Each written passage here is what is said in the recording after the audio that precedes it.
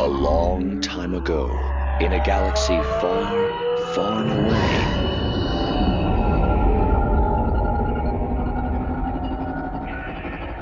You're listening to Star Wars Beyond the Films, the official expanded universe podcast of StarWarsReport.com. There is a great disturbance in the Force. That's right, Whistler. Welcome to episode 175 of Star Wars Beyond the Films, your Star Wars discussion podcast, your podcast of legends, your ticket to that galaxy far, far away. Our episodes broadcast on the Star Wars Report website, 2nd Airborne Division at www.starwarsreport.com. Episodes can also be found on iTunes, Zune, as well as Stitcher, and right on our own Twitter and Facebook pages at SW Beyond Films. Hey, but enough about how you got here. Let's get this show started. I'm one of your hosts, the defender of the EU, the champion of the multiverse, the bipolar Star Wars fan, Mark Erleman. And with me, like the desire to keep tinkering with a good thing, the EU guru himself, the Count of Continuity, Mr. Nathan P. Butler. As opposed to that angry desire to keep tinkling on a bad thing. Yeah, that's pretty apt. Who was it? Was it R. Kelly? Is that where the joke comes in? Oh, smelling like R. Kelly sheets? Psst. Oh. And we're off to a great start already. Yeah, that's been like a norm of late. Really rough beginnings. Maybe it's because we're waking up so early in the morning. I don't know. I went out last night. I was up really late. Went out, did a little date night with my wife, and we were down at Walmart. And I was like looking around everywhere for a freaking Blu-ray copy of the original trilogy. Riley and me, we were doing these commentaries for the Star Wars Report for our Patreon and all this, and I had to watch it with the DVD, and everybody's watching Blu-ray. I'm like, where are we at? I'm like, in the chat, where we at? That's gonna mean that at times you are out of sync with everybody else, at least a little bit. Time. So yeah, I'm desperately trying to catch up in the chat. The Blu-ray version is definitely got more scenes that threw me off. So I'm looking, and all I can find is the prequel trilogy on Blu-ray. I couldn't find the original trilogy anywhere, and my wife's like, "Well, I'll get it for you for Father's Day." And I'm on the fence. I'm like, do I want to get the prequel trilogy now and wait, even though we're going to be doing more original trilogy, commentaries first? So yeah, it sucked. I was like, really, Walmart? Not one other copy? Come on, you bastards! Like, yeah, it was the biggest epiphany though. Like, I need to get myself the Blu-ray. I've heard you talk about it time and again about the sound quality and all that kind of stuff, but no, Amy had pointed out too that there were times where you could see flaws in the armor and stuff like that because of the picture quality and stuff like that. And I remember you talking about the sound quality, and I'm just like, man, I am missing out. I need to get myself some Blu-rays. It's time. Yeah, it's one of those things where you never know what you missed until you realize it's off the freaking shelves. I was fortunate, I guess, that when the Complete Saga Blu-ray set came out, I was in a position to go ahead and pick it up, despite the fact that it was fairly pricey at the time. It's actually still pretty pricey. I can still find that one on the shelves at some places around here, like at Books A Million of all places. They've got the Complete Saga set, but it's still about $90 at this point. For me, it was when I was starting to do all the collecting of the home video stuff, one of the hardest and most expensive things to find was the original trilogy DVD box set from 2008, where they basically took the releases from 2006, the ones with the supposedly unaltered copies of the films as bonus discs, put them in little slim cases, and then put them all into a box set, which they hadn't done back in 2006. And it's basically a re-release of stuff that was already out there. So for a lot of people, it was redundant. They didn't buy it.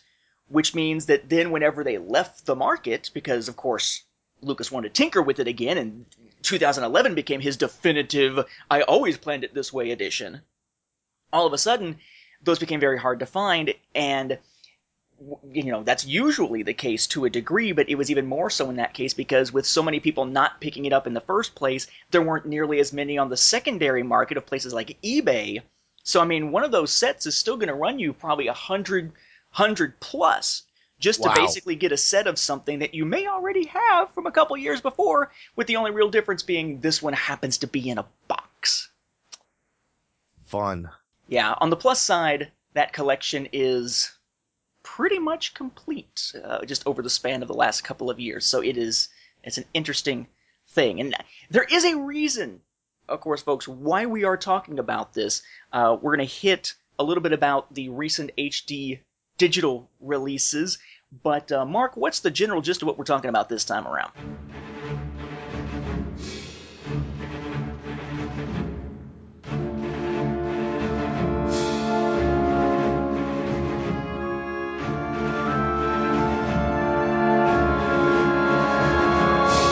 Well, here at Star Wars Beyond the Films, we ask the tough questions. Questions that have bothered you for a long time, or simple ones that have perplexed you off and on. You ponder about Star Wars, and so do we. This episode, we explore the process of change that our beloved saga has gone through over the years. From theatrical release to Laserdisc, VHS, DVD to Blu-ray, and beyond.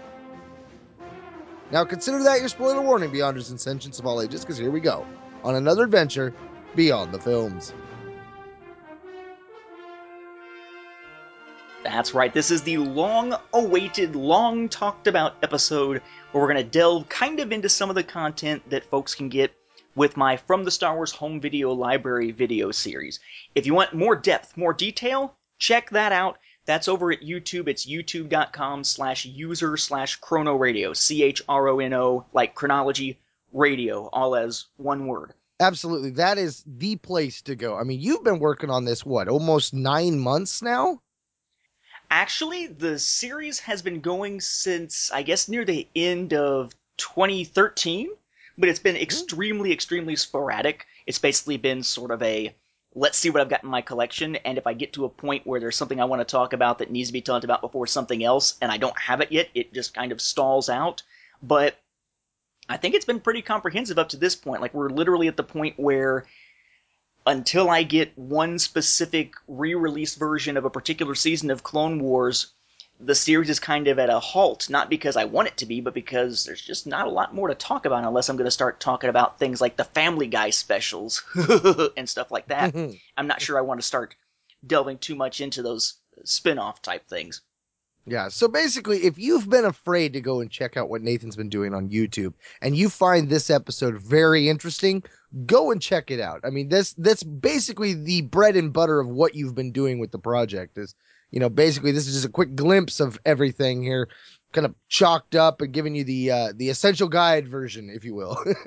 Yeah, because it's really a kind of a fascinating topic. I didn't realize just how much there was to this and how many different approaches have been taken to the films over the years, and there's a lot of misconceptions out there about different home video releases and what to expect from them. And one of the things that we'll do as we go along here from time to time is throw out sort of what amounts to an urban legend, if you want to call it that, or a misconception about Star Wars on home video, and then try to clear it up, because there are things that we've just all kind of assumed to be true for years in many parts of fandom that turns out aren't. Well, and it's too, the other funny side about it is there have been so many changes, and yet fandom locks in on certain ones. You know, Han shot first, Greedo shot first. You know, oh, look at those rocks. I mean, granted, some of those are the ones that just came out in the Blu-ray, but there are certain little tiny tweaks here and there that have been the little nitpick to many a fan. I know one of the ones that gets me is the things that weren't changed. The escape pod hatch that's still blue in all the copies that I've seen. I'm like, come on, you can tinker with all this stuff, but you can't fix that. But it's one of those interesting aspects of our fandom, you know, the things that we choose to nitpick about. And in this case, because George kept coming back and he would alter things but not alter other things, it does leave an avenue of places for you to kind of cherry pick and nitpick. And I think it is a fun place for some conversation. So with that, let's see where we go, Nate. Well, you know, this is going to make you feel better. On the Blu-ray, yes, the inside of the escape pod hatch that was blue is now gray. They did finally fix it in 2011. Woohoo! I'm not sure I ever really noticed it until someone pointed it out, but you know, we've all got our little things that drive us nuts. For me, it's those weird Doctor Who style doors and such that we see where it just doesn't make sense, like Jabba's palace's doors. But we'll get to that, of course. Part of the impetus of doing this now, of course, is just recently, about a month and a half ago, give or take, there was just the release of the Star Wars Digital HD Collection, which was kind of a big deal. Not nearly as big a deal, say, as the Blu-ray release or finally getting the original trilogy on DVD and something like that, but it was promoted fairly heavily, whereas the last big DVD release and Blu-ray release in 2013 got basically no promotion whatsoever, except for one quick little article on StarWars.com. Most people didn't even realize it was there. And I just did an episode to cover the digital HD collection, and there's a lot of questions floating around about that because, let's face it though, people don't necessarily want to repurchase something that they've already gotten unless there is added value to it, unless it seems to have some worth to them, like anything else. Only in this case, there really wasn't an easy way to tell what exactly was going to be included. There were questions as to what cut of the films is it and that sort of thing. Are there differences again? So I guess here's the good news, sort of. If you haven't picked up the digital HD collection version of the Star Wars films, there aren't any new alterations save one. So you're not going to see new scenes, you're not going to see changes to scenes. Han still shoots the same way that he shot back in the Blu-ray release. It's the Blu-ray 2011 cut of the films with all of those changes that made their way onto the Blu-ray. Okay? Bonus feature-wise, there's quite a bit, but not a ton of really cool new stuff. What you've got with each film on digital HD is there's new content and legacy content. New content in each case is what's called Conversations, which is basically usually a couple of Star Wars bigwigs or a couple of Star Wars creative minds like Doug Chiang or someone sitting down and having a quick conversation about their experience with Star Wars that lasts maybe 4 to 8 minutes, give or take. And that's it for those. Then you've got what are referred to as Discoveries from Inside, which is basically Jonathan Rensler going to some archive within Lucasfilm to talk to someone, like maybe a costume person or an effects person or a matte painting person, to talk about their part of the creative process and these items, these artifacts, so to speak, that are there on site for them to look at. And then there is a little documentary about George Lucas talking about, the evolution of digital films and special effects and whatnot, which I believe is something that was put together earlier that just happens to be being released here that wasn't lumped into some previous Star Wars home video release. And then you got the legacy content, which is all this older stuff. And it's sort of a mix and match of different bonus features that were either stuff that was already a video from StarWars.com or already released on DVD, and a mixture of deleted scenes, sometimes from DVD releases, sometimes from Blu-ray releases, because the Blu-ray and DVD releases were not the same deleted scenes for the prequel films, so it's kind of this weird mix and match of those. And really the only thing, bonus feature-wise, that wasn't already existing somewhere digitally, or I guess there's two. You have the original version of the pod race, which gets its own little feature without the little added extras that it wound up getting once it hit DVD, so very similar to what you got back on the VHS and in theaters. And there's a little featurette called How Walkers Walk, which is Dennis Muren talking about stop motion animation for the AT-ATs, or AT-ATs, and that actually is from the 1993 Definitive Collection Laserdisc release. So many people wouldn't necessarily have that in their collections. If you bought it through Disney Anywhere, which is an online... Had you heard of Disney Anywhere? I hadn't, actually. Okay, yeah, me neither. Apparently, Disney has their own streaming service. And if you buy through them, you also get one extra little special feature. That new featurette is called Scrap into Gold, a conversation with Roger Christian and other little conversation-style videos. And then no matter which of the films you buy, or if you buy them as a set, if you buy them through Disney Anywhere, you get one extra bonus feature. The Art of Attack of the Clones. Yes. I bought A New Hope? I get the Art of Attack of the Clones. I bought The Empire Strikes Back? I get the Art of Attack of the Clones. Makes no sense. Really kind of ridiculous. There are some out there who will purport that there is a little video series called Star Wars at Lightspeed, little sort of featurettes, kind of frantic, fast-paced little featurettes on the Star Wars films that you can get through Disney Anywhere, where if you go and buy the films through them, you get access to them. Not true. yes, those videos exist. Yes, they're on Disney Anywhere. No, you don't have to buy the series because they're all free to watch for anyone at any time anyway. Oh. So don't buy it for Star Wars at Lightspeed. The only Well, other that's good. exclusives were that if you pre-ordered it through Xbox Video, I think is what it's called, the Microsoft version that you can get through Xbox and Xbox One and whatnot, you would basically get a little R2-D2 companion for your Xbox 360 avatar, little dude. And you may be familiar with that Star Wars pinball game that came out a couple years ago that is not just a standalone game, but there's also some pinball games that already existed where they're basically like expansion pack tables that take those tables and stick them into those old games. And Oh, you nice. get Star Wars Pinball for free as an add-on for the free game Pinball FX2. But the exclusive were not something that really seems to have driven people to any particular place this time around. It really seemed like, oh, I tend to use iTunes. I'm going to go get it from iTunes. I tend to use, Google Play. I'm going to go get them from Google Play. There was some effort put into differentiating with exclusive content, but not for all the platforms. And even in the case where they did exist, there wasn't much to them. See, and I'm on the fence when it comes to exclusive content like that. Like, the part of me that hates it is like, I don't like it when you can only get like this one deleted scene from Xbox. Like that kind of irritates me. But what they did with it, well, on your Xbox, you get an R2 avatar with your thing. That's okay because that's not something that I'm going to want outside Xbox. I don't play Xbox, so I'm not looking for that one. But it makes you wonder though, is there a definitive version that has everything? Because I think, that would be the thing that fans would really want with, one that has all the bonuses from all the laser discs, all the VHS, all the DVD, every deleted scene that's been out there, all collected on one thing. And I mean, that seems to be like the big praise of Blu-ray is how much storage capacity there is, and you're able to put all this information onto the one disc that would normally be outrageous, and you wouldn't be able to do it on a DVD. And now you have the 4K stuff coming out and stuff, and it's the question of how much more can you get on these discs, and when can we get a definitive version that has all those little bonuses and stuff? I mean, I don't want to have to shop around and hunt down all these different ones to get a special bonus. And I'm not going to, but I know there are fans out there that are.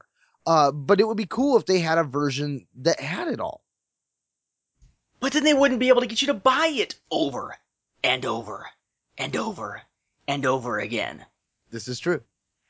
The digital releases they sort of took that approach in that they were collecting things from previous releases as that legacy content as sort of a way of saying, here, let's give you some added value. Look, if you're trying to make the transition from DVD to digital, well, here's a lot of the stuff you would have had on DVD. But we've never really had any release that gathered together all the bonus features from the previous releases. The Blu-ray, right? Blu-ray, lots and lots of extra space, lots and lots of extra content.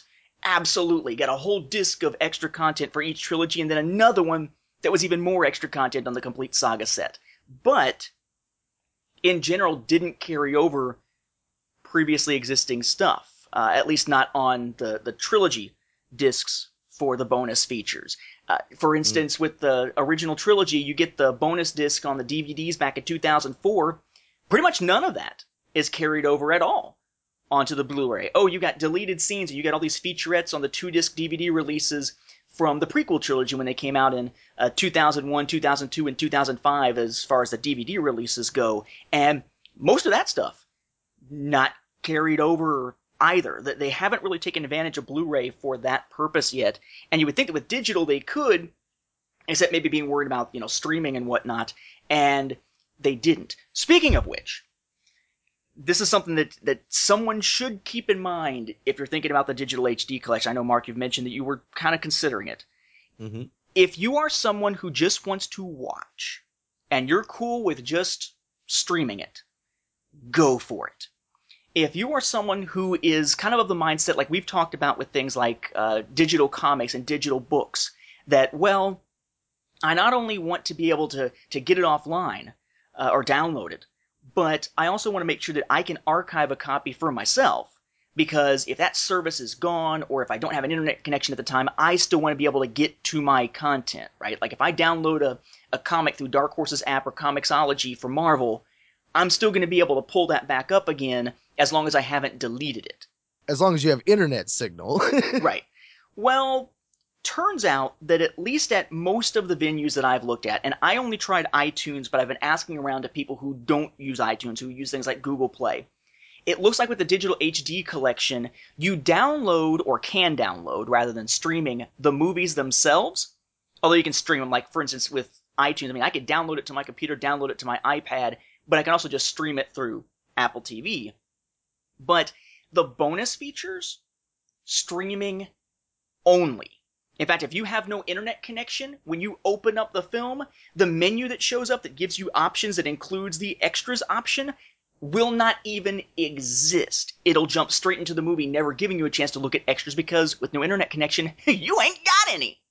So I guess this goes back into one of the questions that you brought up or I think it was right before we recorded, this question of, can you get the original version of the films in some form these days, like a nice way of viewing the original theatrical cuts of the films?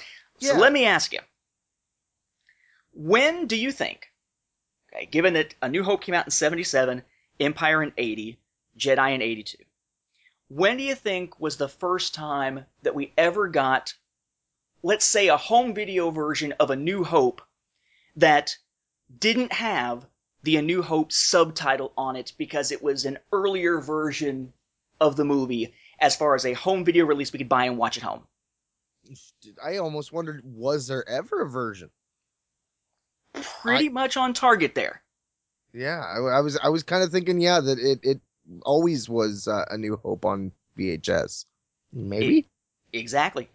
Until 2006, when they sort of made that hodgepodge version that's supposed to be the unaltered version, which is actually the THX remastered 1993 version from Laserdisc with a really good quality film copy used as the master for that opening with no A New Hope in the opening crawl. There was never a full version of A New Hope for purchase for home video that didn't have the A New Hope subtitle on it, because these things were not released around the same time that we're used to. Like, how long does it usually take for a movie these days, once it's in theaters, to wind up hitting home video, you think? I think about 6 to 9 months. I know it changed because in 97, I remember Braveheart came out and I wanted to get that on VHS. And I remember when I went down to the movie place, they told me it was going to cost me $80. And I was like, $80? Like, holy. But that was part of that whole, they couldn't even sell it in the stores until after it had been in the rental places for so many months. It was a really weird setup, but yeah, it definitely made me stop and look back on the different changes and prices and stuff. But yeah, about, I'd say 6 to 9 months now. Well, back then, not so much. A New Hope was released in theaters in 77. It didn't hit home video until 1982. Oh! At least for the full movie. You had these little selected scenes releases on basically 8mm. They called it Super 8. It's 8mm, but it's got a slightly bigger picture available, so they call it Super 8. There were selected scenes that were released. You had a black and white version with no sound, a black and white version with sound, a color version with no sound, and a color version with sound. And eventually there were a couple of different ones of these that had different scenes, and if you were to sort of mix and match how you watch them with those selected scenes, you could get sort of an abbreviated version of A New Hope, but not the whole thing. And then you also had this, there were 16mm versions of the entire film that were out there back in 77, which means no crawl saying A New Hope, just the regular crawl. But those weren't actually released on home video for purchase. They were released to, like, libraries and prisons of all places, and military bases and whatnot. So you had some of those floating around, but not officially, not legally as a regular home video purchase.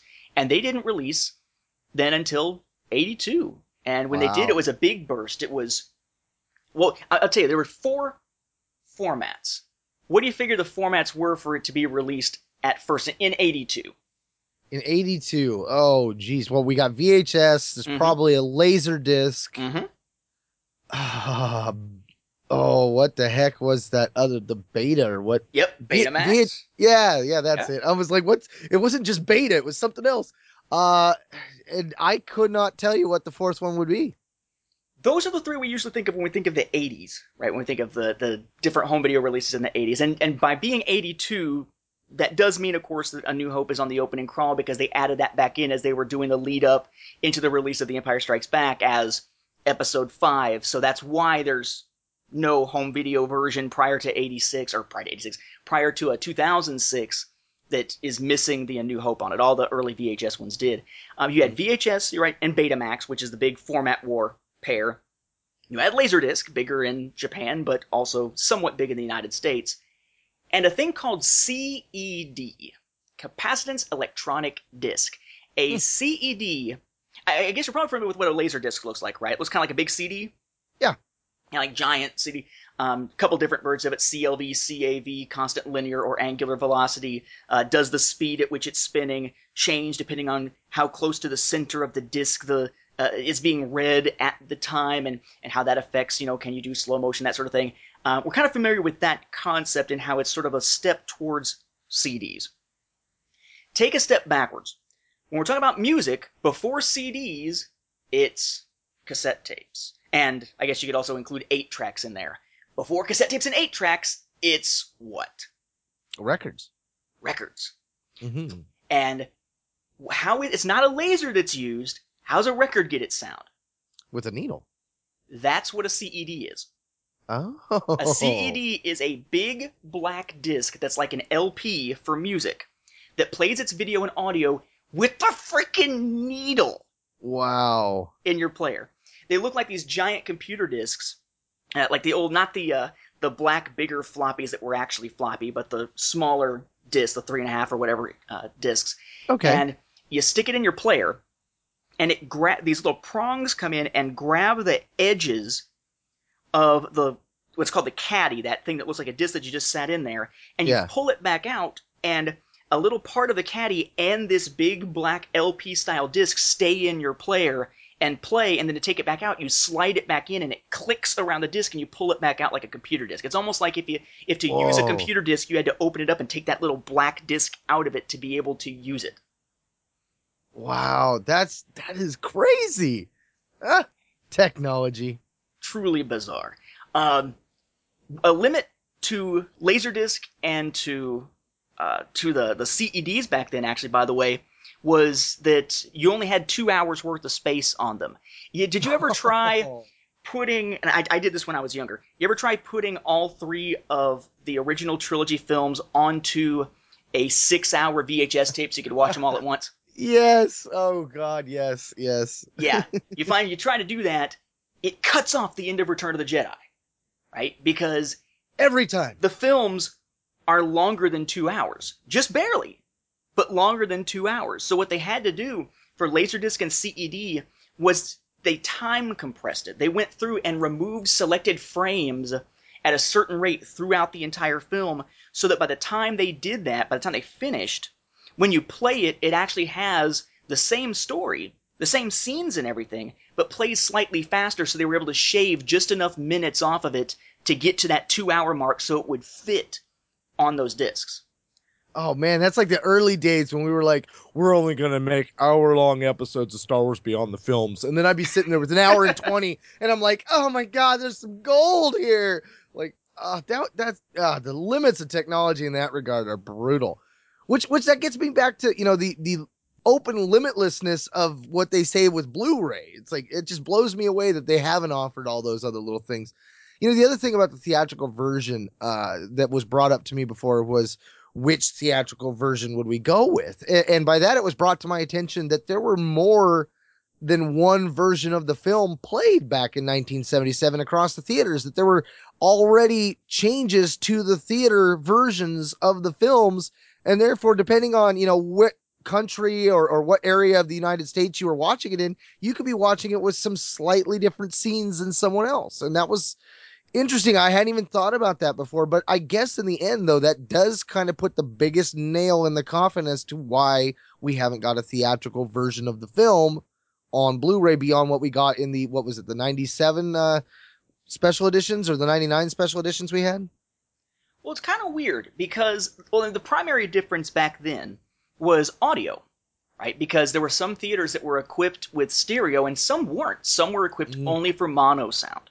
So each film, particularly with Empire and A New Hope, you can tell a difference. There's a mono version, there's a stereo version. On home video, they only ever went with the stereo version, right? So, for instance, that's why on A New Hope, prior to the 1984 hi-fi audio remastered version that came out on VHS, there was a missing C-3PO line. Whenever he's explaining what's going on with the tractor beam and how it works, about how, if you knock out the power at one terminal, it'll knock out the other ones and allow the ship to leave, et cetera, et cetera. There's a chunk of that dialogue that's missing. And as he's supposed to be talking, the characters are just looking at each other like a-holes, like, let's just sit here silently and think about this, because that line was in the mono mix. It wasn't in the stereo audio mix in theaters, and they based their releases on the stereo mix. So the line was just gone. It's also why, when they put together the special editions, sometimes you have these alternate lines that sound like the actors. They are the actors, but you're like, where did it come from? Like, you're lucky you don't taste very good versus you're lucky you got out of there. Or until I can get the shelter up versus until I can get the shelter built. What I find intriguing about it is there have been, thanks to those 16mm releases that were in mono, there are clips that you can see of those, and there are actually fans who have done captures of the entire film, like Puggo, Jar Jar Yoda is the guy's name that I've got my copy from, that lets you see the difference in the video and in that audio quality for the film. So, for instance, there's this urban legend that in the mono version of A New Hope, Sheila Fraser, the actress who played Aunt Beru, didn't do the dialogue, or the opposite, that she did the dialogue and for whatever reason decided to dub it back over with someone else's voice, and that's who we hear in the traditional version of A New Hope. No, she did 2 sets of lines, 2 different takes on it, and there's one version that shows up in the mono mix and one version that shows up in the stereo mix. Sometimes it seems when you're watching the stereo mix that her lips and what she's saying are just slightly off, like it's dubbed over. It's because of that. Because the more natural sounding one, the one that she did, that's actually a little less hard ass, I guess is a way to put it, is in the mono mix. It's not in the stereo mix. One other thing that really stands out to me with it is you get towards the end of the film, and granted back in 77 until 1997, you didn't have that scene in there, right, with Luke running into Biggs at the base on Yavin. Yeah. And how it's just sort of like, he mentions, this is just having Biggs and Tank left. And then later on, Biggs just shows up during the battle, and a lot of people didn't even realize this is supposed to be his old friend, right? But there's a moment in the Battle of Yavin where Luke has TIE fighters bearing down on him, and he's in deep, deep trouble. You can't shake them. And someone says, I'm on it, Luke, and zips in to try to save him. Do you recall who it is who says, I'm on it, Luke, and dives in? I thought it was Biggs, but maybe it was Wedge. It was Wedge. It's Wedge who says it, and then Luke is still being chased, and he gets frustrated. And he said, blast it, Biggs, where are you? Right? Yeah. And the context of that's a little weird, because here it is that Wedge is saying he's coming to help, and yet here's Luke wondering where the hell Biggs is. And the context of that for someone watching it generally is, well, that makes sense. Biggs is his old buddy from Tatooine. They finally reunited. Biggs is there. They're supposed to be watching each other's back like they did when they were younger, and here's Luke in danger. Where the hell is Biggs? He's letting him down, right? It's because the line's messed up. It's because in the stereo version he says, blast it, Biggs, where are you? In the mono version, he says the line correctly. Blast it, Wedge, where are you?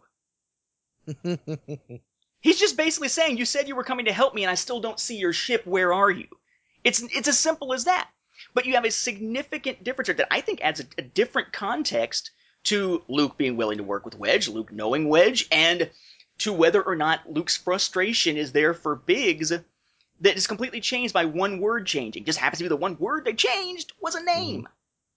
Well, that's one of the awesome aspects about Star Wars and with George tinkering. We're talking about how I look at the lightsabers flickering different and what that could mean and stuff. And that was just a technology aspect, But yeah, I mean, you could take and you could twist the different angles. The one angle that I always talk about is the Han shoots first angle. I love that when he shot first, he was more of the renegade. He was the shoot first, ask no questions. And yet by changing it, it kind of changed the character, but it allows the fans to kind of determine who that character is to them. So it is kind of cool that there are all these other versions out there. But we talk about the limitations in the expansiveness of Blu-ray, but I don't think you could even fill a Blu-ray with every single version of the film ever made. That would be insane. Like, how would you pick one? So you asked the question about the different versions, and I think we're used to thinking of set milestones as the different versions of the films, right? There's, with A New Hope, right? There's the one that was in theaters that didn't have A New Hope on it as a title.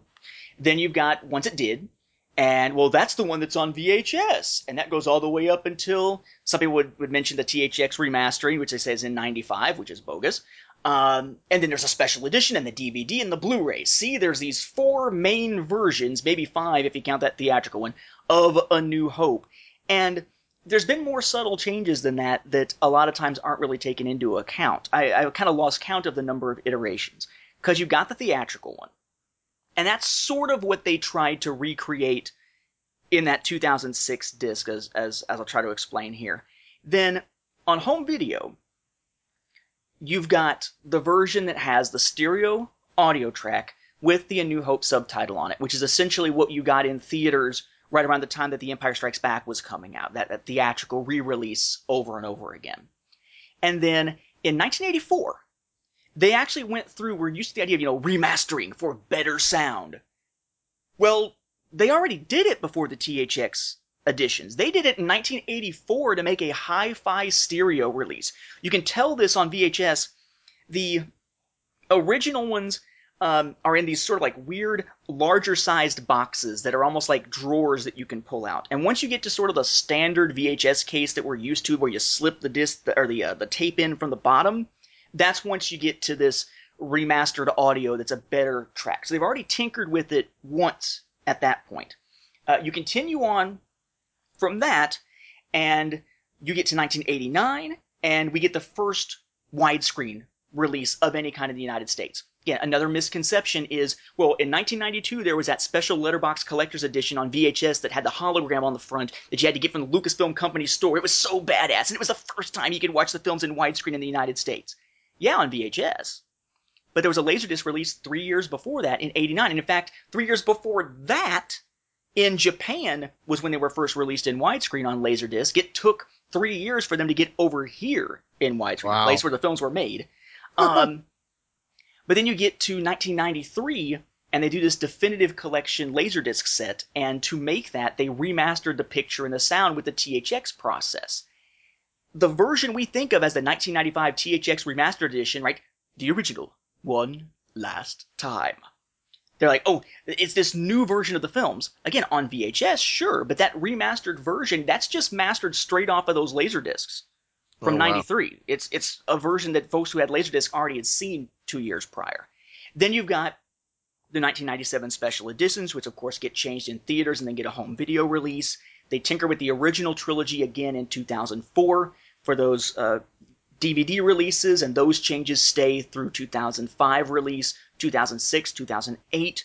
Some of those ones weren't those ones where they went back on some of the colors, like some of the lightsaber colors that they tinkered with, and they were like, oh, no, let's put that back, right? Well, they wound up, that's the one where the coloration was off on the DVDs, and like Luke's lightsaber sometimes in A New Hope looked greenish and kind of washed out, and such. They had to go back and fix that for the Blu-rays. Okay. But 2006 is when they do that unaltered edition, supposedly, of the trilogy.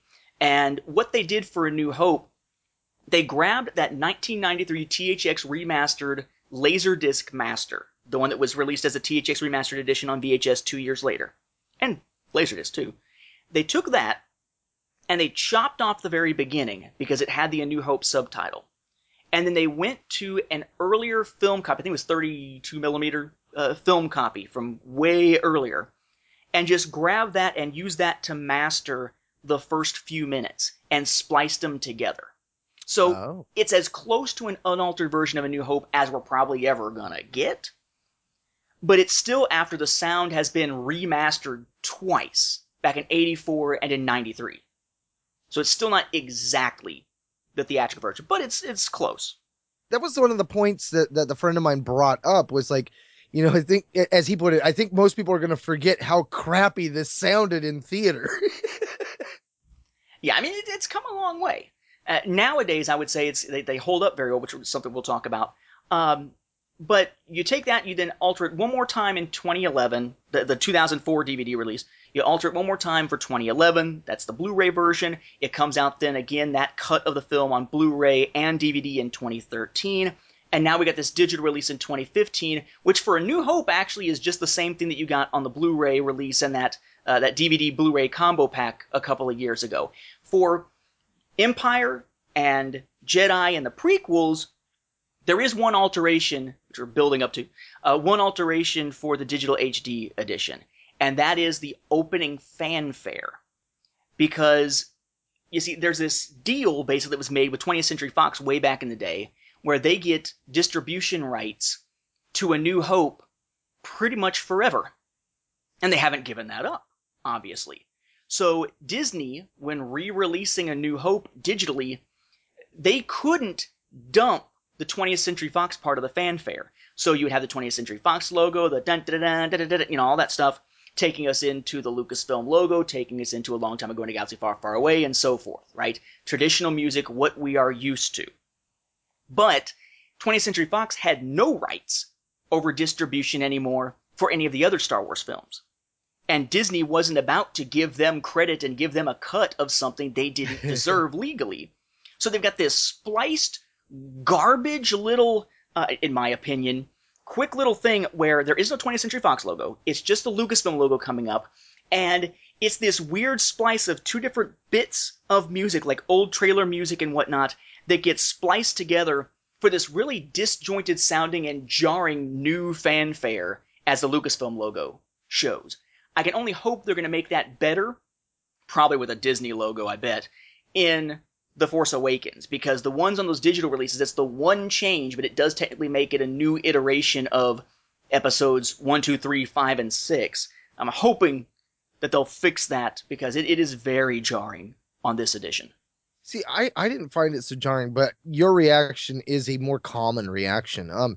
It's weird because before that even came down, I know that was a hot topic for a lot of fans and fandom. A lot of people don't want to see a Disney castle and those kind of things. I'm kind of on the fence because I think about what Tron did with their Disney castle, and I think about the different Disney castle openings where they keep it true to that genre and stuff. I believe Pirates of the Caribbean have one that's kind of similar to theirs that also stays true to Disney. But the Tron one especially is the one that really jumps out to me. I really loved what they did with the castle for that. And I would love to see something like that with a Coruscant theme or something along those regards. I think that'd be kind of cool to see. Maybe a Bad Robot logo that is BB-8 this time. Bad Robot. The other cool thing about having the Fox one stay the same though is it's that angle of how do you watch the films? People, they always talk about, well, let's watch it chronologically now, 1, 2, 3, 4, 5, 6. But I think that one sets the precedence that you're supposed to be watching it 4, 5, 6, 1, 2, 3, because that one's special. That one's got its opening is different. It's the one that sets the stage. So I kind of like it in that regard as well, Yeah, and that logo, or the 20th Century Fox label being put on stuff, that's something not just within the film. That is a distinguishing factor for those who are collecting, like I do, collecting the home video releases, because you start out with basically 20th Century Fox Video as the logo on early releases, but very early on, by the time you basically get to 1983, you instead have this CBS Fox logo on everything. So there are early versions of the films where the only distinguishing feature between the versions, it's not what's on the tape itself or on the Laserdisc itself, is when you look at the packaging, does it have the 20th Century Fox logo? Does it have CBS Fox? And then eventually you get Fox Home Entertainment, and it changes periodically as the company itself changes either names or who's acquired it or who they've acquired, or just what logo they're going with on all their multimedia products. And of course, now going forward, we'll have the Disney logo on these physical releases as they're arriving. So that's something that is notable. For instance, I didn't realize it really early on until I was looking into collecting some of the VHS tapes that I didn't have. I had a pretty decent sized collection, but I didn't think of it as a collection. And then I realized I have almost all the VHS anyway. I'm going to go ahead and start collecting these things. And it just kind of grew from there.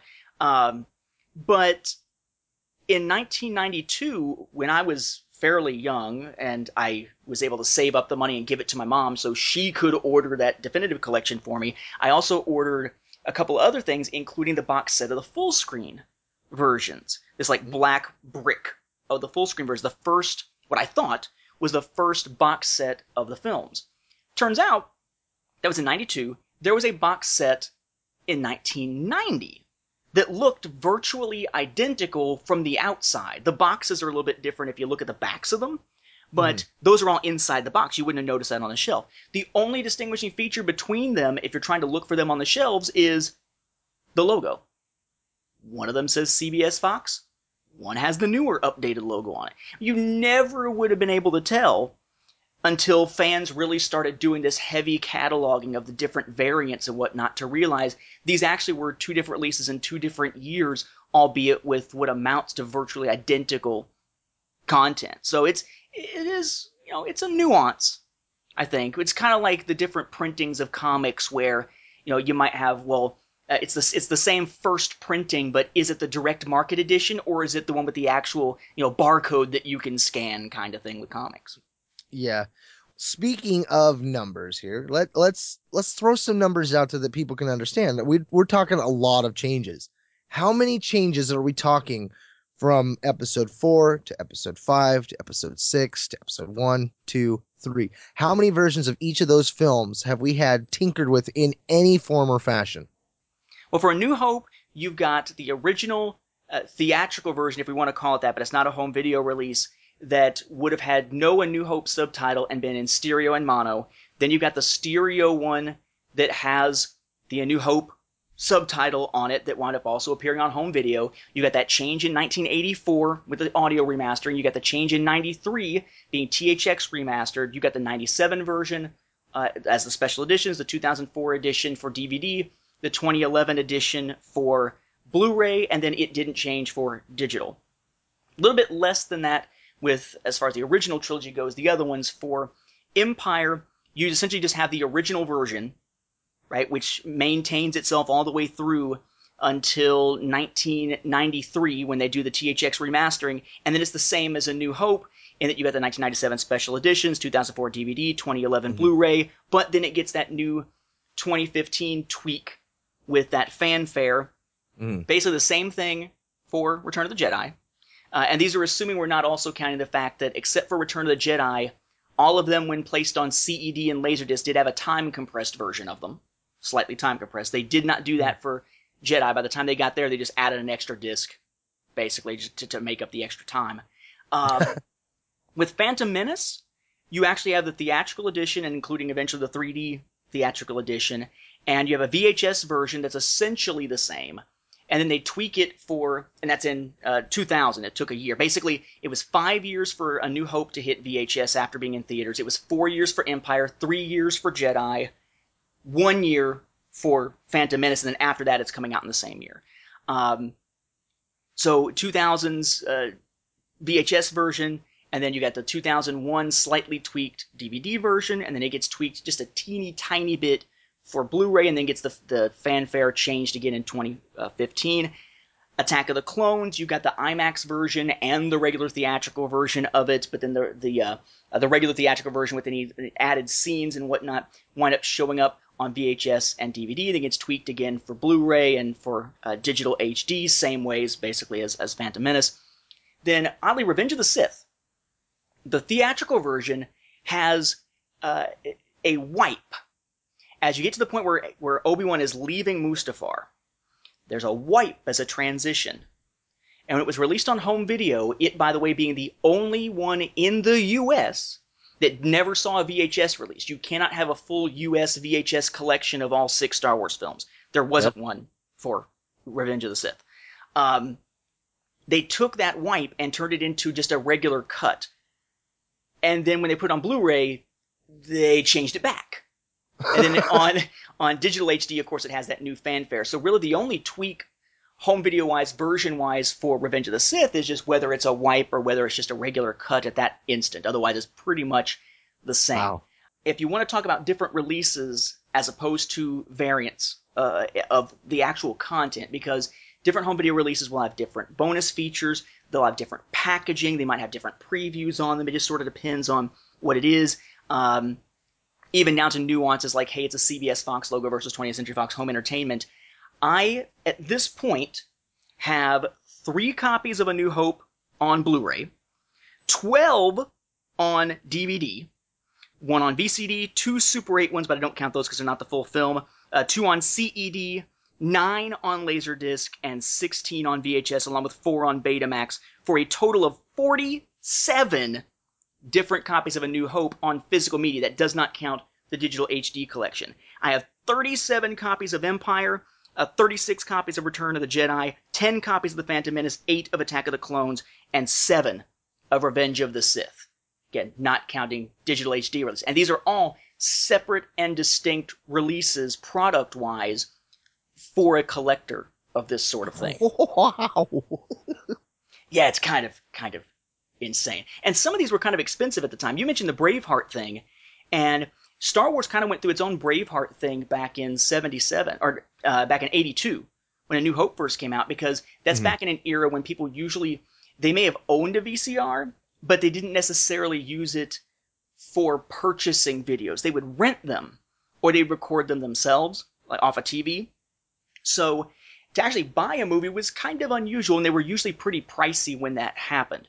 Yeah. So A New Hope actually hit at about $80, like you were saying for Braveheart, but this is in $1982, so very expensive at the time. And before it came out late in the year in that form, where you could buy it in that one, again, I said it kind of looks like a drawer that you pull out as far as the casing for that VHS tape goes, and no frills, no trailers, no nothing on that VHS tape. It's just the film, no warnings, nothing. There was a home video rental library release that basically was just going to stores so that they could rent it out and then get it back, right? Which is what's supposed to happen at a rental store. And so many people kept renting it and never bothering to return it at so many places around the country that a lot of stores started doing what they called lifetime rentals. Come in and pay us an exorbitant amount of money, more than it would even cost to buy it later that year on home video. To get it a few months early, give us that huge amount of money. We'll call it a lifetime rental. Technically, it's a rental. We're not breaking our agreement with the distributor, but you never have to actually return it. Oh, man. I've actually got those as part of the collection. That's part of what convinced me whenever I started picking those up that, hey, I could actually make a collection out of this to add to what's already there. But you can tell they're in these clamshell cases, and there's a version of it that's on VHS, and there's a Betamax version of the same thing. It's technically not supposed to be, but that's kind of like those 16mm ones that people were smuggling away from military bases and prisons and such. Right? What you got there? Is that nuclear secrets? Nah, man. It's A New Hope. Oh, I can see the prequel to Fanboys now. I gotta get this out of the prison. Where are you smuggling it? I can't tell you. And it's funny you mentioned the prequels in that one of the things that we talked about early on, we talked about this a lot, so I'm not sure if it's right before we recorded or right at the beginning of the show, was this question of whether they're holding up at this point. And it's funny, the original trilogy seems to hold up better on home video in a lot of ways than the prequels do. I'm assuming it's probably because of the practical effects, the fact that so much of it was models as opposed to CGI. Because we're sort of trained these days as viewers, when we see CGI, we can sort of tell what CGI is dated and what still holds up. And we know when to, a lot of times, pick out when something is CGI, particularly if it's something from about 10 years or more ago. Especially with the new technologies. I mean, your TVs and stuff really pointed out. We were shopping for TVs the other day, and we were looking at the 4K TVs, and they had one was playing Avengers and one was playing the new Transformers. And that new Transformers looked like crap. I mean, they would go from scenes that would look really like blurry and like it had been degraded a lot to you could tell that it was animation added to the screen. And then you go and look at the Avengers one, and it was just glorious, brilliant all the way across. It was like, wow, you could really tell when there was a flaw on that 4K. Yeah, it's one of those pitfalls, I guess, of the advancing technology that's going to make things clearer. So if you thought you could get away with something that wasn't quite as clear as it could be, now it's going to stand out like a sore thumb. Like I'm interested in, but kind of dreading watching or rewatching Babylon 5 on my HD television. It's not an HD copy, it's a DVD copy, but I'm kind of thinking that some of the effects things are going to stand out, especially in those early seasons. But what I'm finding is that you can sort of see the flawed nature of the CGI effects in all the films, right? All the way across the board. Yeah. A little bit more on the HD releases, but they are nicely mastered, relatively cleaned up, so they're in pretty good shape for their age as far as the films themselves go. It was a decent conversion for HD. But at the same time, it's interesting to me that I could look at the Battle of Naboo or the Battle of Coruscant, and they're really cool looking battles. And you don't necessarily, it's not so much that you see the flaws in the CGI so much as there's like an unreality to what you're seeing. Because you know it's CGI, there's so much of it, and there's just something about it on the screen that makes it sort of feel like animation, as opposed to feeling like it's supposedly real. But then you watch the Battle of Endor, where it's pretty much all models, and all they really did tinkering-wise over the years was to go in and clean up the picture and remove some of the box-type shapes around the way that they put it together and composited it back in the day, and it still looks gorgeous. It looks cleaner and clearer a lot of times than what we're getting in the CG scenes that were very well done, but still CG. So it makes me wonder if part of what J.J. Abrams is doing in moving back to practical effects, if it's not just this idea of, well, we want to sort of get back to the way Star Wars was done. And part of it may just be, hey, the better the picture gets, the more we need something physical here to hold up over time. Because we know that the viewer is going to be very discerning, and for all we know, they could be watching this in higher resolution in the future than we ever dreamed while we were actually recording it. It's an interesting conundrum, but for a film that at this point is decades old, all the films actually, except for the prequels, for the original trilogy films being decades old, they do hold up still pretty well on Blu-ray and in digital HD. But again, it's because of all the remastering that's been done. It's because of all the care they've taken in doing that. Take a comparison of, say, the Blu-ray, and go ahead and pop in that bonus disc from 2006, and check out the way that it looked back on that 1993 Laserdisc. Granted, there's a little bit of a quality degradation going to DVD from that original master. It looked actually a little bit clearer on Laserdisc. But take a look and make that comparison, and it is night and day, even though it's the same film. So, got to give credit to Lucasfilm for managing to make these films stand the test of time, but it's not without some maintenance. It's like a car. The car may run great, but you've got to go in and get the oil changed from time to time. You got to get that timing belt changed from time to time, because no matter how great it is, no matter how well it serves, no matter how good it looks on the outside, you still have to maintain it. Otherwise, eventually it is going to degrade. Well, I think it illustrates an interesting point, because I think most people would think that the original trilogy would look worse. It would look more dated because it's the older film. But yeah, the practical models definitely are the mainstay, that physical aspect that you're talking about for JJ. I think it's interesting, especially because like with the 4K TVs, like they don't even have the film side technology hasn't even caught up to what they're capable of putting out there yet. Like there's no content for those 4K TVs yet. So that's an interesting aspect as well. But I think that is the smart angle that JJ's playing here. They know that they've got technology like 4K that's coming. They know that it's going to make things look even better. And we found out that on Blu-ray, the prequel trilogy doesn't look as good as the original trilogy. And that physical aspect is the key. And so I think JJ's smart. I think by bringing in more models and stuff, that depending on where technology goes, you will have that permanent physical angle that isn't going to be changing. That, you can go in and add some effects to that, but that will always be that model no matter what, shot from that one angle, no matter what.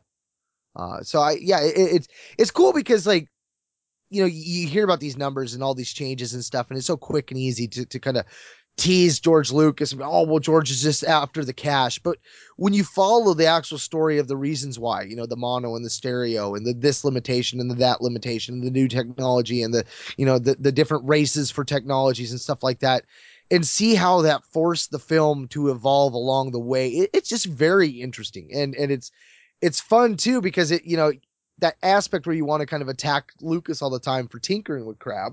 It's like, well, maybe it wasn't quite all his fault. Yeah, he's got a few things that he did in the Blu-rays where people are like, really, why we do that? But for the most part, most of the changes were there for a reason. And it's interesting that you have to actually hunt it down and figure it out, that there's not much out there to tell it to you straight. That's why you need to go and check out Nathan's YouTube video. I did a plug there. What's interesting, I think, also is if you look at the original trilogy, what the parts that don't hold up are the 1997 CGI. It's the Battle of Yavin. It looks more dynamic than it did, of course, back when it was models. But at the same time, it stands out more as, well, this is CG. It's dated, just like 99 and 2002 and 2005 look dated to us at this point. One other thing that kind of stands out to me as far as these different releases and such go over the years is how it's sort of like Star Wars' relationship with the media, the different mediums, the different physical media, seems to be somewhat unusual, in that it was really sort of a VHS player seller back in the day. VHS or Betamax or Laserdisc, in a lot of ways, seller. Not sure how many people actually picked up a CED player to play Star Wars, but probably there were some people who did. But Star Wars was around during that big format war, right? So you got it on all four of those different media. And actually, for every VHS release prior to the box sets, there is a corresponding Betamax release of A New Hope and of Empire and of Jedi. And then finally it gets to the point where Betamax has died off. Laserdisc actually continues all the way up until, I guess it was 1997 when the special editions came out. VHS continues on until 2000 for the original trilogy, 2002 for Attack of the Clones, for the prequel trilogy. But you had basically the next format war. Star Wars sat it out, right? You had HD DVD versus Blu-ray, never the Star Wars films released at all in HD while that was going on. Until HD DVD was dead and gone, they still waited a few years to put it out on Blu-ray. DVD didn't really have a heavy competitor at the time. But again, it was the most clamored for film. Now, granted, by the time it came out, most people had DVD players, so it wasn't a DVD player seller as much. But then along comes the Blu-ray, and it becomes a Blu-ray and PlayStation seller at the time, because at the time, the Xbox 360 could not play Blu-rays. PlayStation 3 did, and it was a Sony format, so you could wind up getting either a Blu-ray player or a PlayStation 3 to play it. Now you can also play it on Xbox One and on PlayStation 4. And now we have this digital release, which I don't think is necessarily going to cause people to necessarily, jump to buy a new digital device. But it's just an unusual thing. It's like Star Wars. It's either playing a role in winning format wars or in the heating up of format wars, or they're just delaying like mad, as people are just clamoring for it and clamoring for it and clamoring for it. And you can make the argument, I guess, that, well, part of what made the sales numbers so great for, say, the Complete Saga on Blu-ray was that people were waiting for so long to get Star Wars on Blu-ray. Same thing for the original trilogy on DVD back in 2004. But I gotta wonder if that really is a valid argument. Because granted, people were excited about it, and people were waiting for it, but you gotta wonder, does that really change the sales numbers that much? And if it doesn't, was the delay really just because Lucas was tinkering so much with the films? Or is there some other rational explanation for why they took so long relative to other films to be able to put them out? Once you've done the restoration process once, it makes it somewhat easier for the later restoration process, especially if you do it in a higher quality than actually winds up on that media. I don't know. It'd be interesting to see what the thought process was within Lucasfilm and within Fox at the time as to why and what the whys and wherefores were to certain release timings that they went through. Not necessarily what was on the discs, but why wait so long to release on this particular format after it's already become the standard out there? Well, and the other side of that too is the 3D versions. I mean, we've now got all the films in a 3D version, and yet we don't have a home version of the 3D films. That's true. The prequel films, at least, had the 3D versions, right? We had the theatrical The Phantom Menace, and then at different conventions, different celebrations, they've shown Attack of the Clones and Revenge of the Sith. I hope that's on its way. There weren't substantial changes. The Blu-ray cut of the films basically just given the 3D treatment, and Phantom Menace was an 3D treatment. But I think that one, it's the opposite. It's not so much that there's a huge clamoring for it, because 3D televisions on the home market just have not kicked off the way that some thought they would. Mainly because they're so expensive. The only reason I've got one is that, and you can find these still out there, it's a little bit tougher to find them now, but you can. Sony, because they built 3D, or they updated the firmware, to add 3D capability to the PlayStation 3 for gaming, they released a PlayStation-branded, decent size but not huge, TV that had 3D capability with the little PlayStation logo on it rather than regular Sony, and sold it for, I forget what this is, a few $100 as opposed to thousands.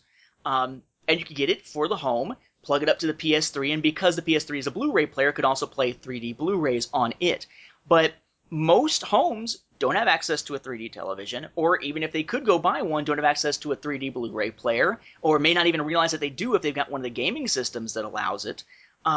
It just never really kicked off on the home market.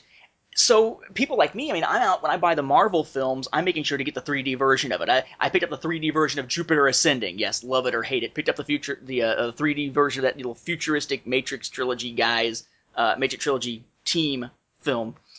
And, even then, I don't tend to watch it all that much in 3D at home, but I like having the option of it. And when I do watch them in 3D, they're really, really well done. But how many people are actually going to bother to do that at home? You would think the sales numbers would be pretty big, and perhaps even drive the sales of 3D TVs. Because this could be one of those killer apps, perhaps, especially if the original trilogy were released that way. But I'm assuming they're just looking at it saying, well, the market just isn't there. Or they're hopefully just waiting for a future, yet again, re-releasing that has 3D versions of either the prequel trilogy or maybe all of them. Again, who knows? Because their timing always seems to be very bizarre. Well, and there seems to be a stigma about whether or not the version of the 3D. I know that there's the Dolby 3D and then there's the Real D. And for me, when I go to watch them, I cannot stand watching Dolby 3D. I love the Real D, but I hate that Dolby. And they only have the Dolby here in town, so I won't watch a movie in 3D here in my town. I'll travel 30 miles to the next town over to watch it in the Dolby. It just makes that much of a difference. And I think that that's the other side of it is, people, they don't want to wear the glasses. And then depending on which way the technology is being used, those glasses are either a huge hindrance or they're okay. I mean, I don't know what you have, but I know the Dolby has that kind of sunglasses kind of tinted look to them, whereas the Real D, they're kind of like the Buddy Holly glasses and they're clear. You can see through them. And that is huge for me. Like when I'm watching movies with that Dolby, I have that old, like when you put on the blue and red glasses feel like where you're like, is this really working? Like I got to kind of focus and unfocus my eyes. And so I feel like as I'm watching the whole film, like everything feels blurry because I'm not ever able to really focus on anything. And I think that, that's been the biggest turnoff for me with the thought of anything 3D in the home. And I think that they're going to have to figure that out and kind of get over that, that feeling that people have, that misconception people have of 3D based off of what they've seen in the theaters. Well, the ones that I have, the ones that Sony uses with that particular TV, you put them on and they basically, they're kind of bigger. They look like oversized sunglasses to a degree. And you put them on and you can see through them normally. And then when the actual film starts, it dims a little bit and on the screen. And then the glasses themselves actually, it controls the dimness and whatnot, I guess is a way to put it, of the lenses. So they go darker.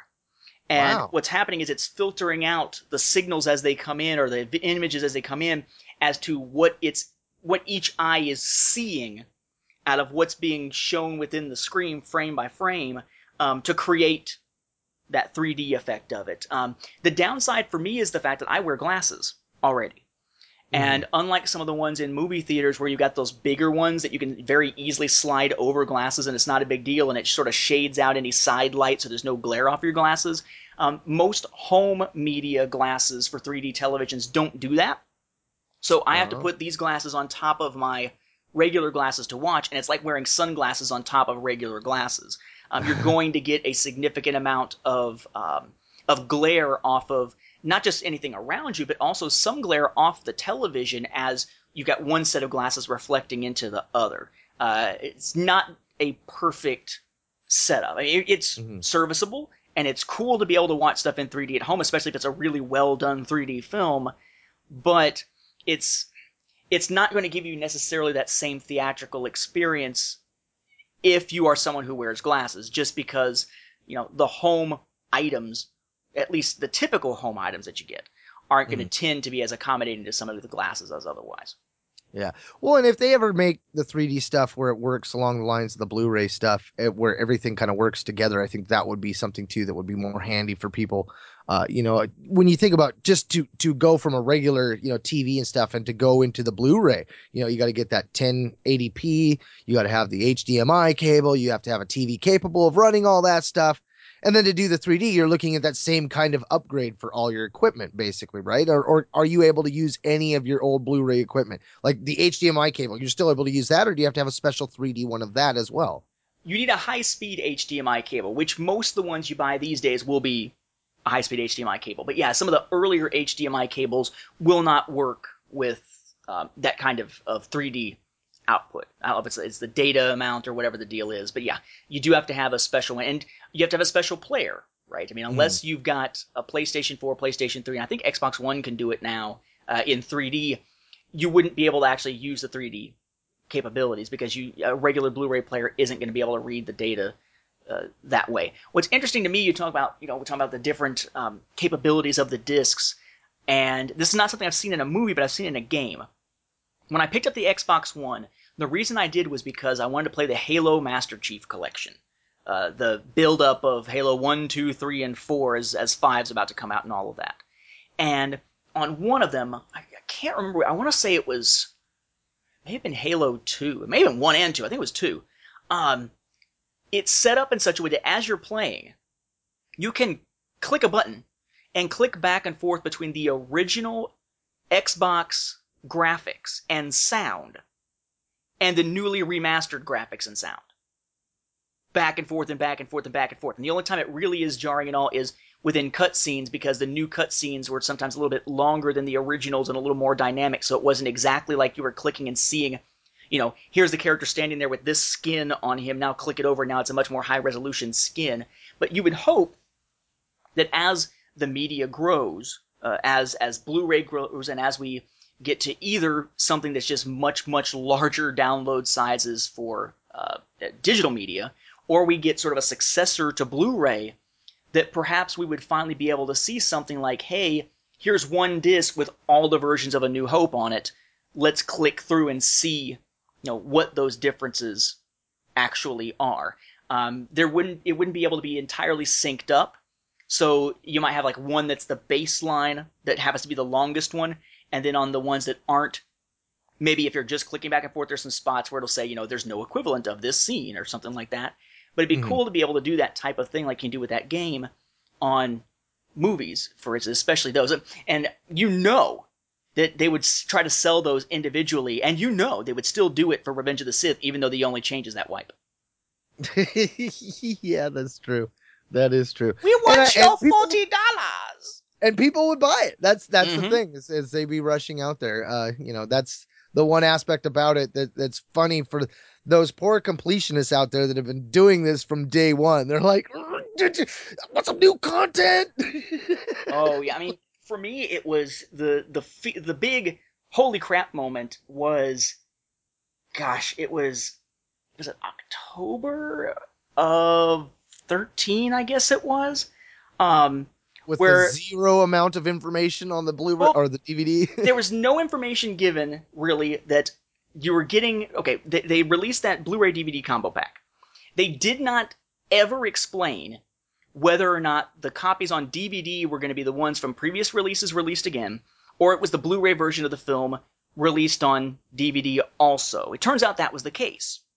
which made them new DVDs because we hadn't had that cut on DVD before, just on Blu-ray.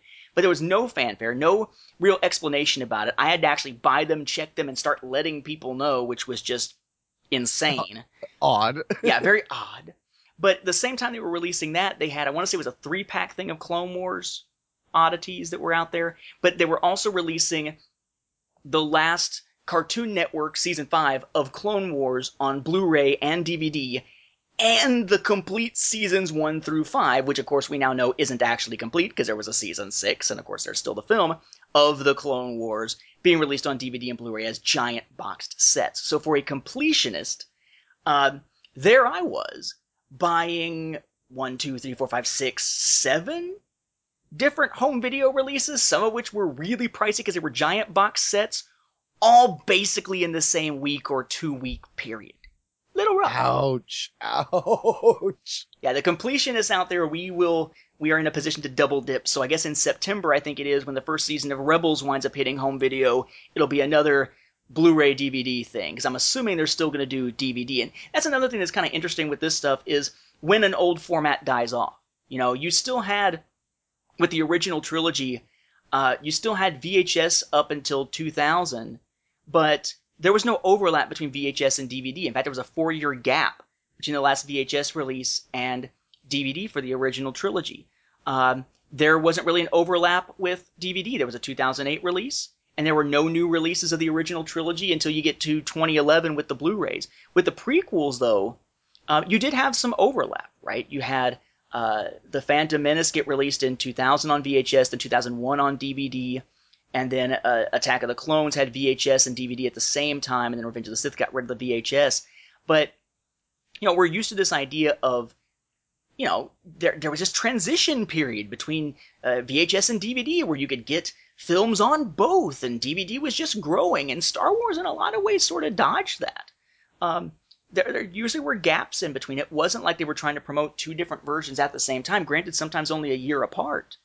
But it's interesting as we see those transitions, because Star Wars has been around for so long that it winds up in all these different forms. I mean, heck, Star Wars even got a release, not a full film release, but you may recall that when you would go to Walmart in 2005 and buy Revenge of the Sith, you could get a special bonus disc called The Story of Star Wars. It had 2 little videos on it. One's a story of Anakin, one's a story of Luke. Those were actually originally on discs for a player from Tiger Electronics, I believe it was, called the Video Now player. They could only play about half an hour worth of content on each disc, and there was a behind-the-scenes disc, too, that was basically stuff, for the most part, that we'd seen on other releases and whatnot. But those were called PVDs, personal video discs. So Star Wars even gets a PVD release, like it got CED releases. Star Wars is released on all these unusual media, but it misses HD DVD entirely. And you can see this evolution over time, like the evolution on Laserdisc we didn't really get into so much, but the evolution of when do they finally start not being time compressed?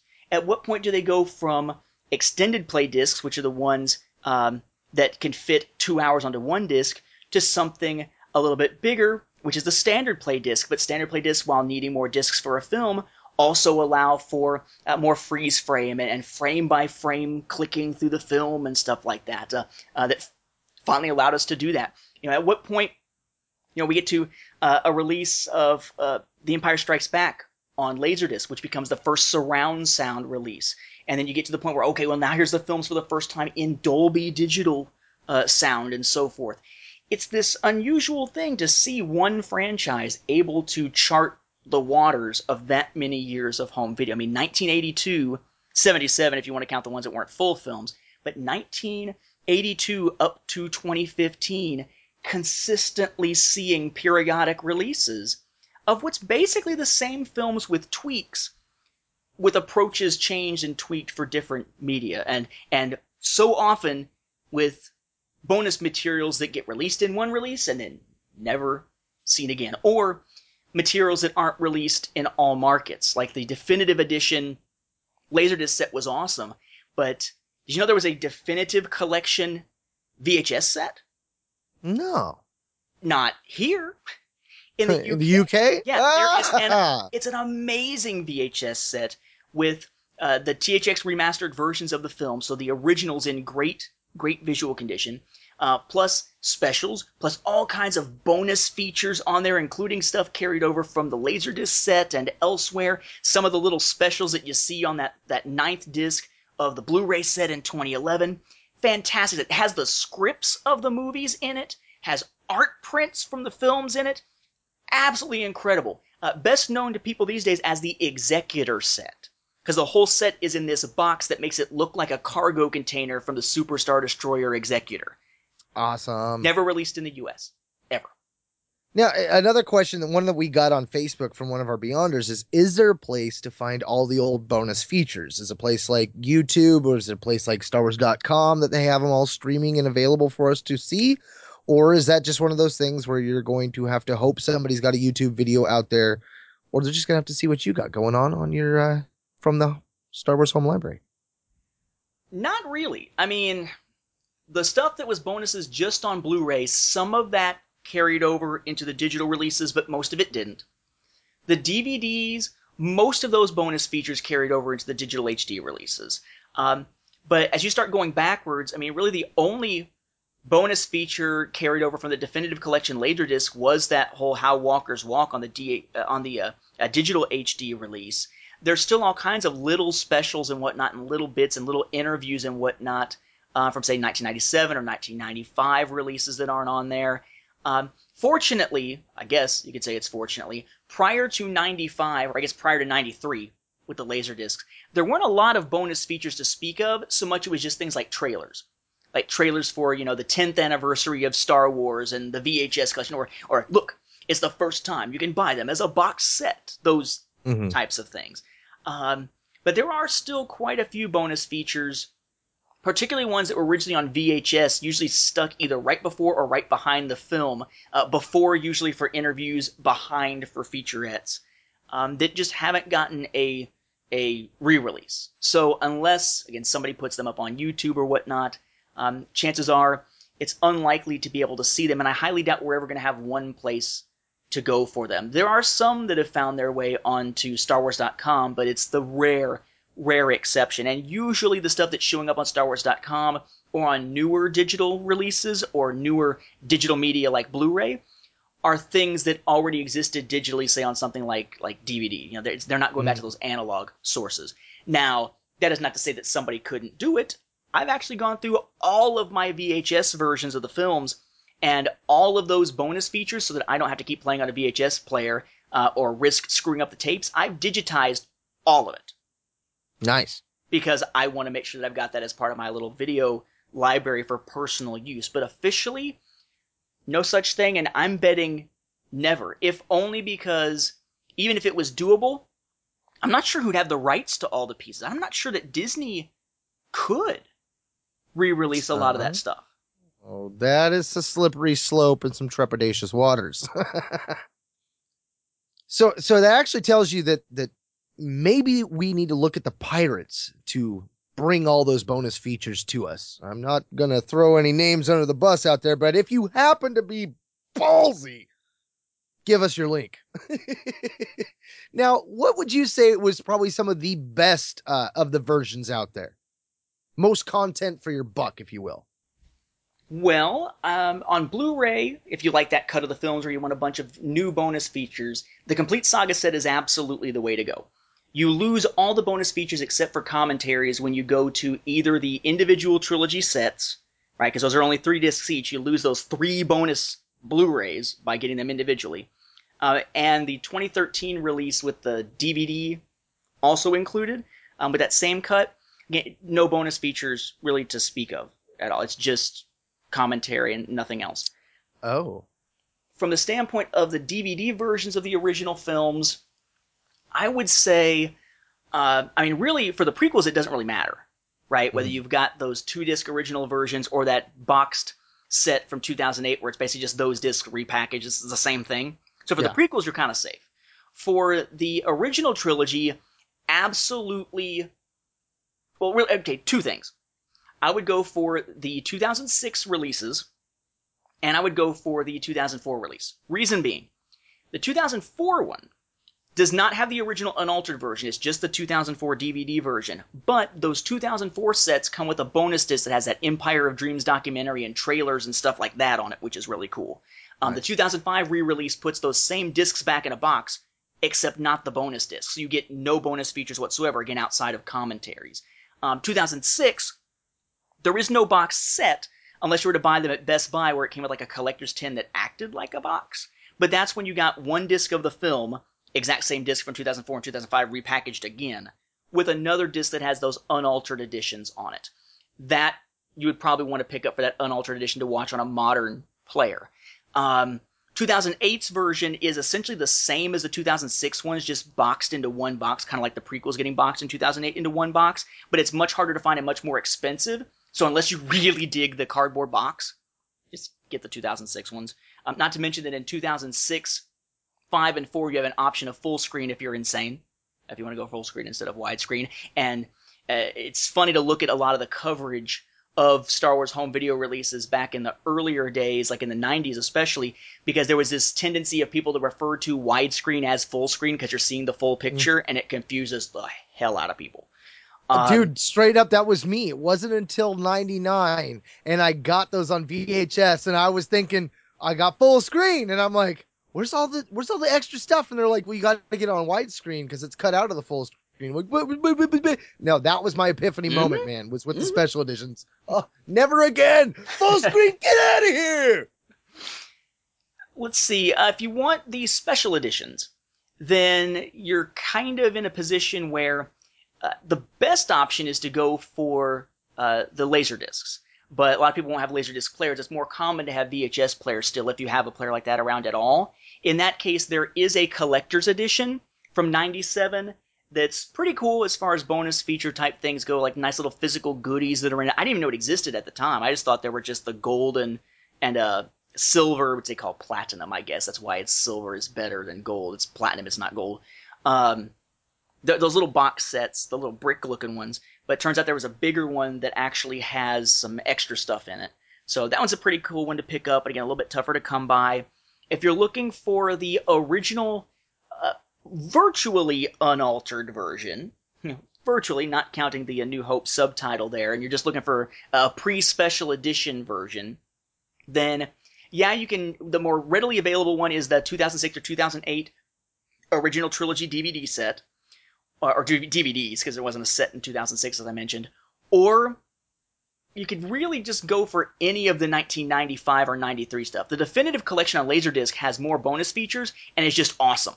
But again, if you don't have a Laserdisc player, the 1995, there wasn't really a special edition of any kind, or a collector's edition, I guess I should say, of any kind, really here in the US, but you can get the widescreen version there. That's pretty decent. The widescreen THX remastered edition with a couple of different case variants, one that's like a shoebox and one that slides out from the side.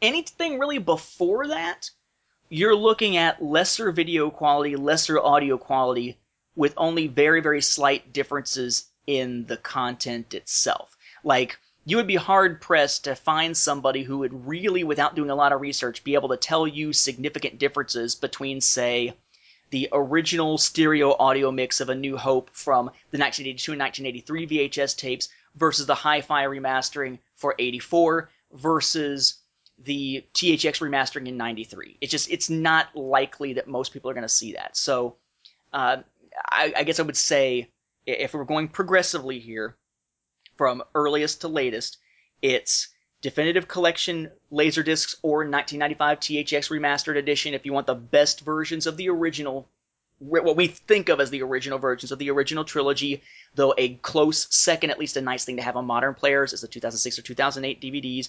If you want the special editions, go for the VHS Collector's Edition set from 1997 or the Laserdisc set from 1997. If you want the DVD version of the original trilogy, go for 2004 sets with the bonus disc. If you're looking for Blu-ray, go for the complete saga set. If you're looking for digital, the only option you've got is the recent digital HD collection that's out there. And that doesn't even touch on things like Clone Wars and Rebels and the Ewoks and all that, which would be a whole other show.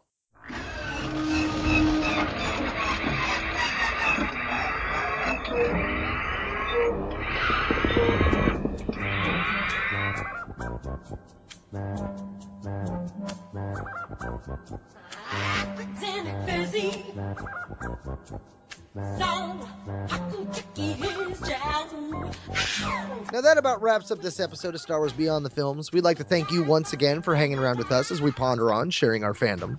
And remember, you can always listen to our episodes streaming online on the Star Wars Report website's Second Airborne Division of Podcasts at www.starwarsreport.com. Episodes are also available on Zune, Stitcher, and on iTunes, which we always encourage you to leave us a review while you're at it. You can also find links to our episodes on both our Twitter and our Facebook pages at SW Beyond Films, or just type in Star Wars Beyond the Films in your search bar. Hey, but no matter how you get there, be sure to like our Facebook page. It's one of the best ways to interact with us, our own home one, if you will. Not only can you post comments to us about the show, we love interacting with you fellow fans. So if you have any Star Wars and or Legends questions, or you just want to comment about a past episode, fire off. You can always email us directly at swbeyondfilms@starwarsfanworks.com. Now, lastly, before we go, we wanted to mention to you our sponsors, Audible. If you go to www.audibletrial.com/Star Wars Report, you get a free book. That's right, a free trial run of audible.com to see what they're all about. Our sponsors have more than 100,000 titles. You can explore the Star Wars genre or any other genre without risk of being stuck with a book you flat out hate, because Audible members can exchange any book within 12 months, that's 1 year, with no questions asked. So in this digital age, if you're thinking of making the switch from the page to the audiobook, Audible just might be right for you. And again, for those who are curious more about these releases and want to see them in action, want to see more about them, and about the Clone Wars and the different cuts and changes to that and so forth, again, it is from the Star Wars Home Video Library. It is youtube.com/user/Chrono Radio. It's easiest just to do a search for From the Star Wars Home Video Library. I'm the only one producing things with that name. Probably most interesting, if you just want an overview, go and do a search on YouTube for From the Star Wars Home Video Library Timeline. I have about a 20-minute video that is essentially a timeline of the different home video releases of the full films, where basically I laid out all the different releases from that year on a table, do a quick little rundown of what's special about them with a little pop-up thing in the corner that tells you the year, and then it moves on to the next one, the next one, the next one, straight through from 82 all the way up through the newest releases at the time, which were the 2013 physical releases, which are still the current most recent physical releases of those films. And I think that provides probably a better overview than we could provide just with audio. Yeah, it's a lot to cover in a short amount of time. So, once again, for Star Wars Beyond the Films, this has been Mark and Whistler. And Nathan. Saying thanks for listening, and may the Force be with you. And don't quote us the odds that somebody's going to complain that we're called Star Wars Beyond the Films, and we just spent one episode out of 175 talking about something that relates to the films themselves. Or what are the odds that we'll finally get a Blu-ray disc that has every single version of Star Wars ever made on it? I want mine in 3D. I love it. Somebody out there is going to remember that song, or at least the Weird Al parody from UHF. Dude, no, you don't even know. At our 100th episode, I was going to put that beginning of that song at the beginning of our episodes. Nice. There you go. Sweet. Yeah. That's right, Whistler. Whistler's like, the fuck it is. He's like, you fooled you. That's right, Whistler. No, it ain't. Yeah. Whistler is becoming Chopper a little more every day. Yeah, yes, exactly. We know who the bad influence is. Connection is really, really fast. I'm getting a yellow call quality, and you are breaking up like mad. Yeah, you are too. Let's start the call again, I guess. Yes. Doesn't look like it's any better. Try not to cuss. Yeah, I'm still getting the yellow. Are you? Yeah, oh yeah, I'm still yellow. Yeah. Why, Skype? We're podcasting. Take some grandma and her daughter out of the call. Yeah, I can't think of any. This is when I generally look around to see if there are any things in the apartment that is sucking up internet bandwidth, and I don't think there are at this point. Yeah, that's where I'm at. Everybody's asleep. Well, I mean, you're sounding all right now. It just we may wind up having some Yeah. moments of having to restart. Can you hear me fine? Yeah, at the moment you're coming through good. Okay. Oh, All right. what fun. Okay. Okay, well I know where I was at, so Yep. I'll just pick up from there. You know, I say that not knowing, so let me look. You bastard. Like, if I know. Like, I'm an EU guru, not the Nathan Butler guru, damn it. I don't know about my own Okay, and why is it not letting me... My channel. Video manager. Come on. You can do it. You can do it. Work for daddy, come get that bone. Oh, shit. Okay, here we go. Oh, okay, and that's bullshit. Because I was hoping it would give me the date, and I scroll... Okay, there we go. To determine... sorry, let me say that again, because I have no idea where that sentence was going. I lost it halfway in the middle. Come back to me. Okay, anything else you want to... tell No. me? Do we want to go with, like, what's the best version of each to grab, and then that's it? Or what? Yeah, that's a good one. Yeah, we could do that. Can you hear the weed eater in the background? Nope, I don't think so. Okay, sweet, because it's a loud hum. So Can you hear the weed smoker in the background? Oh, that's my upstairs neighbor. Oh, wait, I got water here. Wait, I can do this. Hold on. My cup's empty. I got water. I'm good at this. Wow. Jabba and his hookah. Ooh, ooh, ooh.